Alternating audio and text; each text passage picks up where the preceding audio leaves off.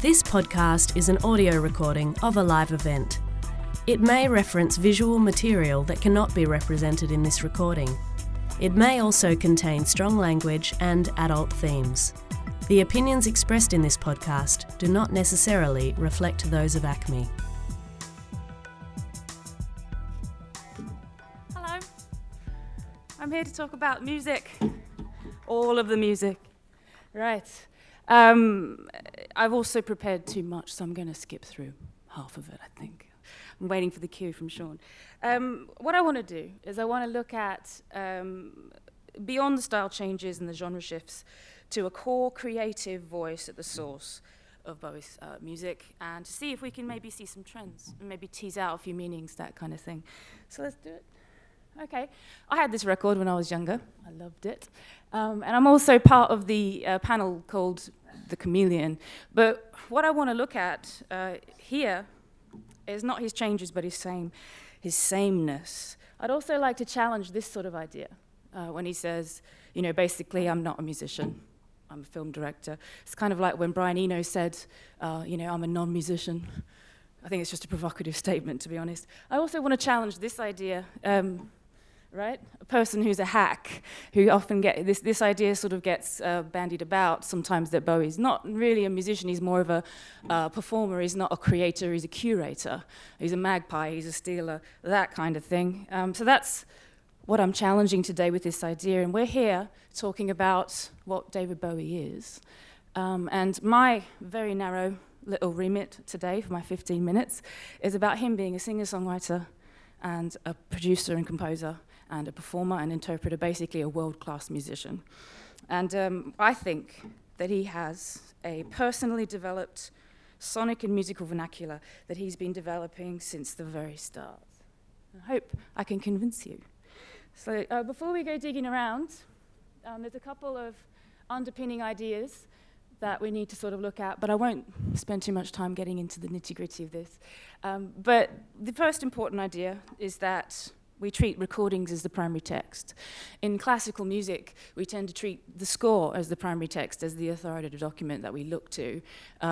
With recordings, it's the record of the song. And with that comes the acknowledgement that the way it sounds is really important, that the way it sounds has got communicative value. And so we'll be looking at timbre and just, you know, the sonic properties of music as well as the musical ones. Another really important idea is music semiology. It's a really useful methodology. It's adapted from the study of linguistics, if you don't know.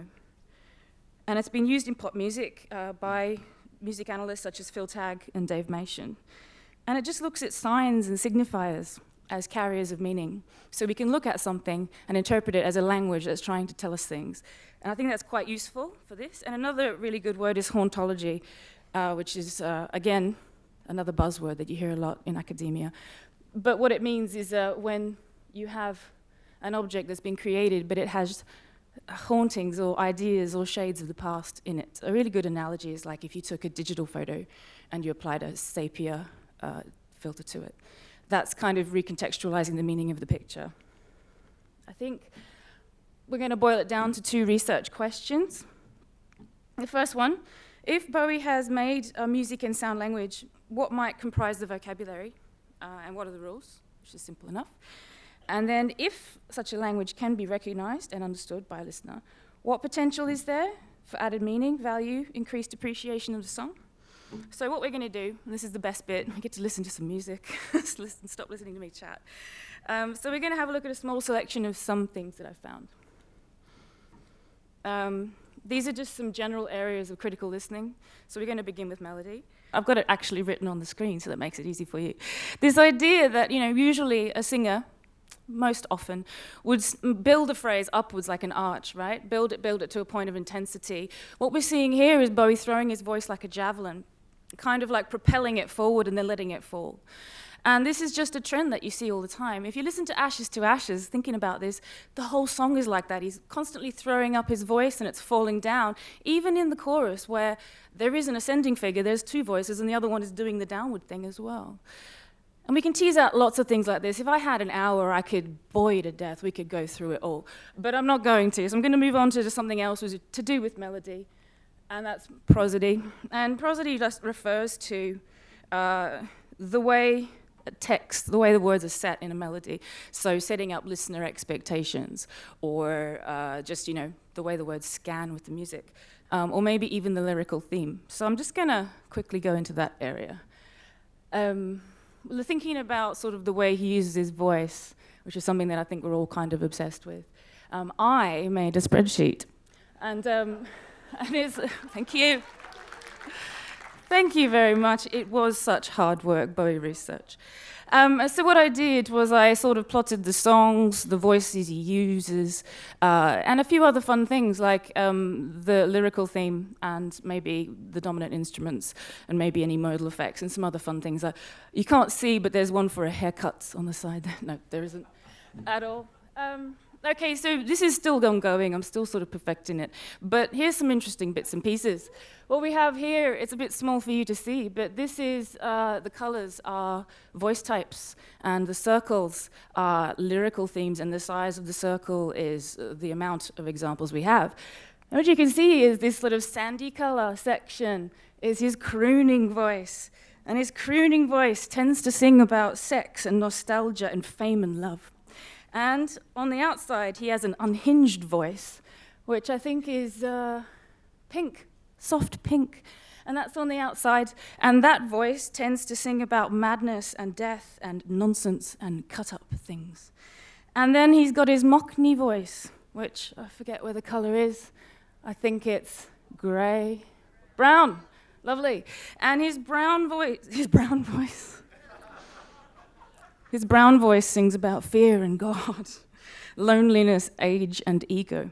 It's interesting stuff, and then there's some mixtures. This data set also gives us some other fun things. That's a bit small for you to see, but that's the years going by and his different voices. And you can tell that his detached voice doesn't really happen until Berlin. And then after Lodger doesn't actually happen again until the Buddha of Suburbia. And so, again, these trends, on their own don't really reveal much, but together sort of paint a picture of how he uses his musical elements to possibly communicate, depending on how we interpret what he's saying. Here's another one. This is, I know, right? Don't you love data? With this one, you've got sort of modes, and it's very teeny tiny up the side there, but we've got all the modes and some diatonic keys and things like that. And here you can see that, for example, most songs use Mixolydian mode, which is really just like a rock and roll mode. It kind of sounds like the blues scale, but not really. It's got a flattened seventh. He uses that quite a lot, but he only uses, the red one is Lydian mode, where whenever he sings about nostalgia and age, he tends to use multiple diatonic transpositions. I'm still working with this. It's still not very elegant, but I think it's fun. Going to move on because I haven't got much time. Let's talk about, I've got 5 minutes, Jesus. All right, so we've got his harmonic language. Let's just look at some charts. This is, I was going to make you guess, but I haven't got time for that. This is the bridge to Soul Love, right? This is from a website called Hick Theory, which is really great for looking at harmonies and things like that.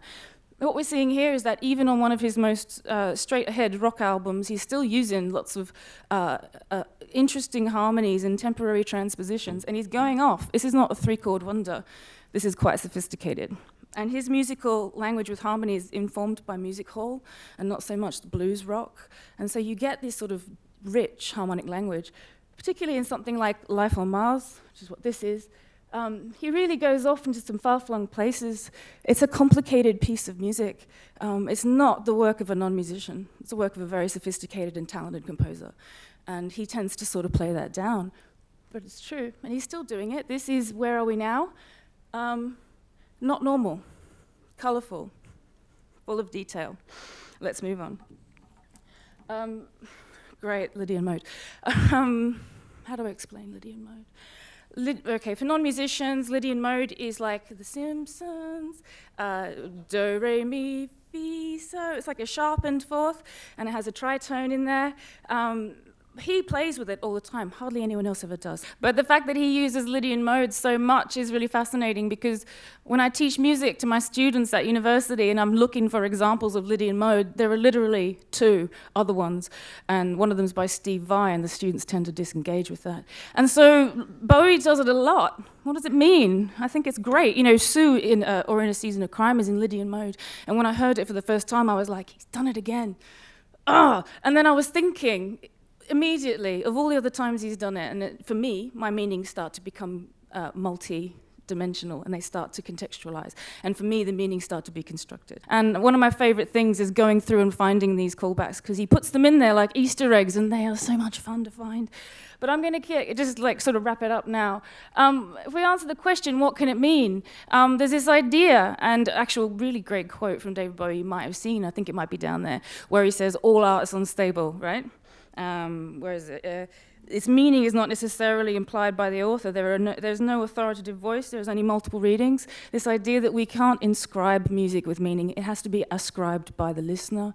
And so we create the meanings, right? We follow the signs. We connect the dots. We construct the meanings. And we can do multiple readings. And, you know, he's expecting us to do that as well. And I'm done. Excellent. This is terrifying. Thank you.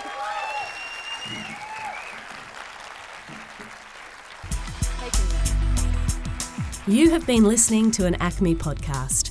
For more recordings, go to soundcloud.com/ACMEonline or the ACME website.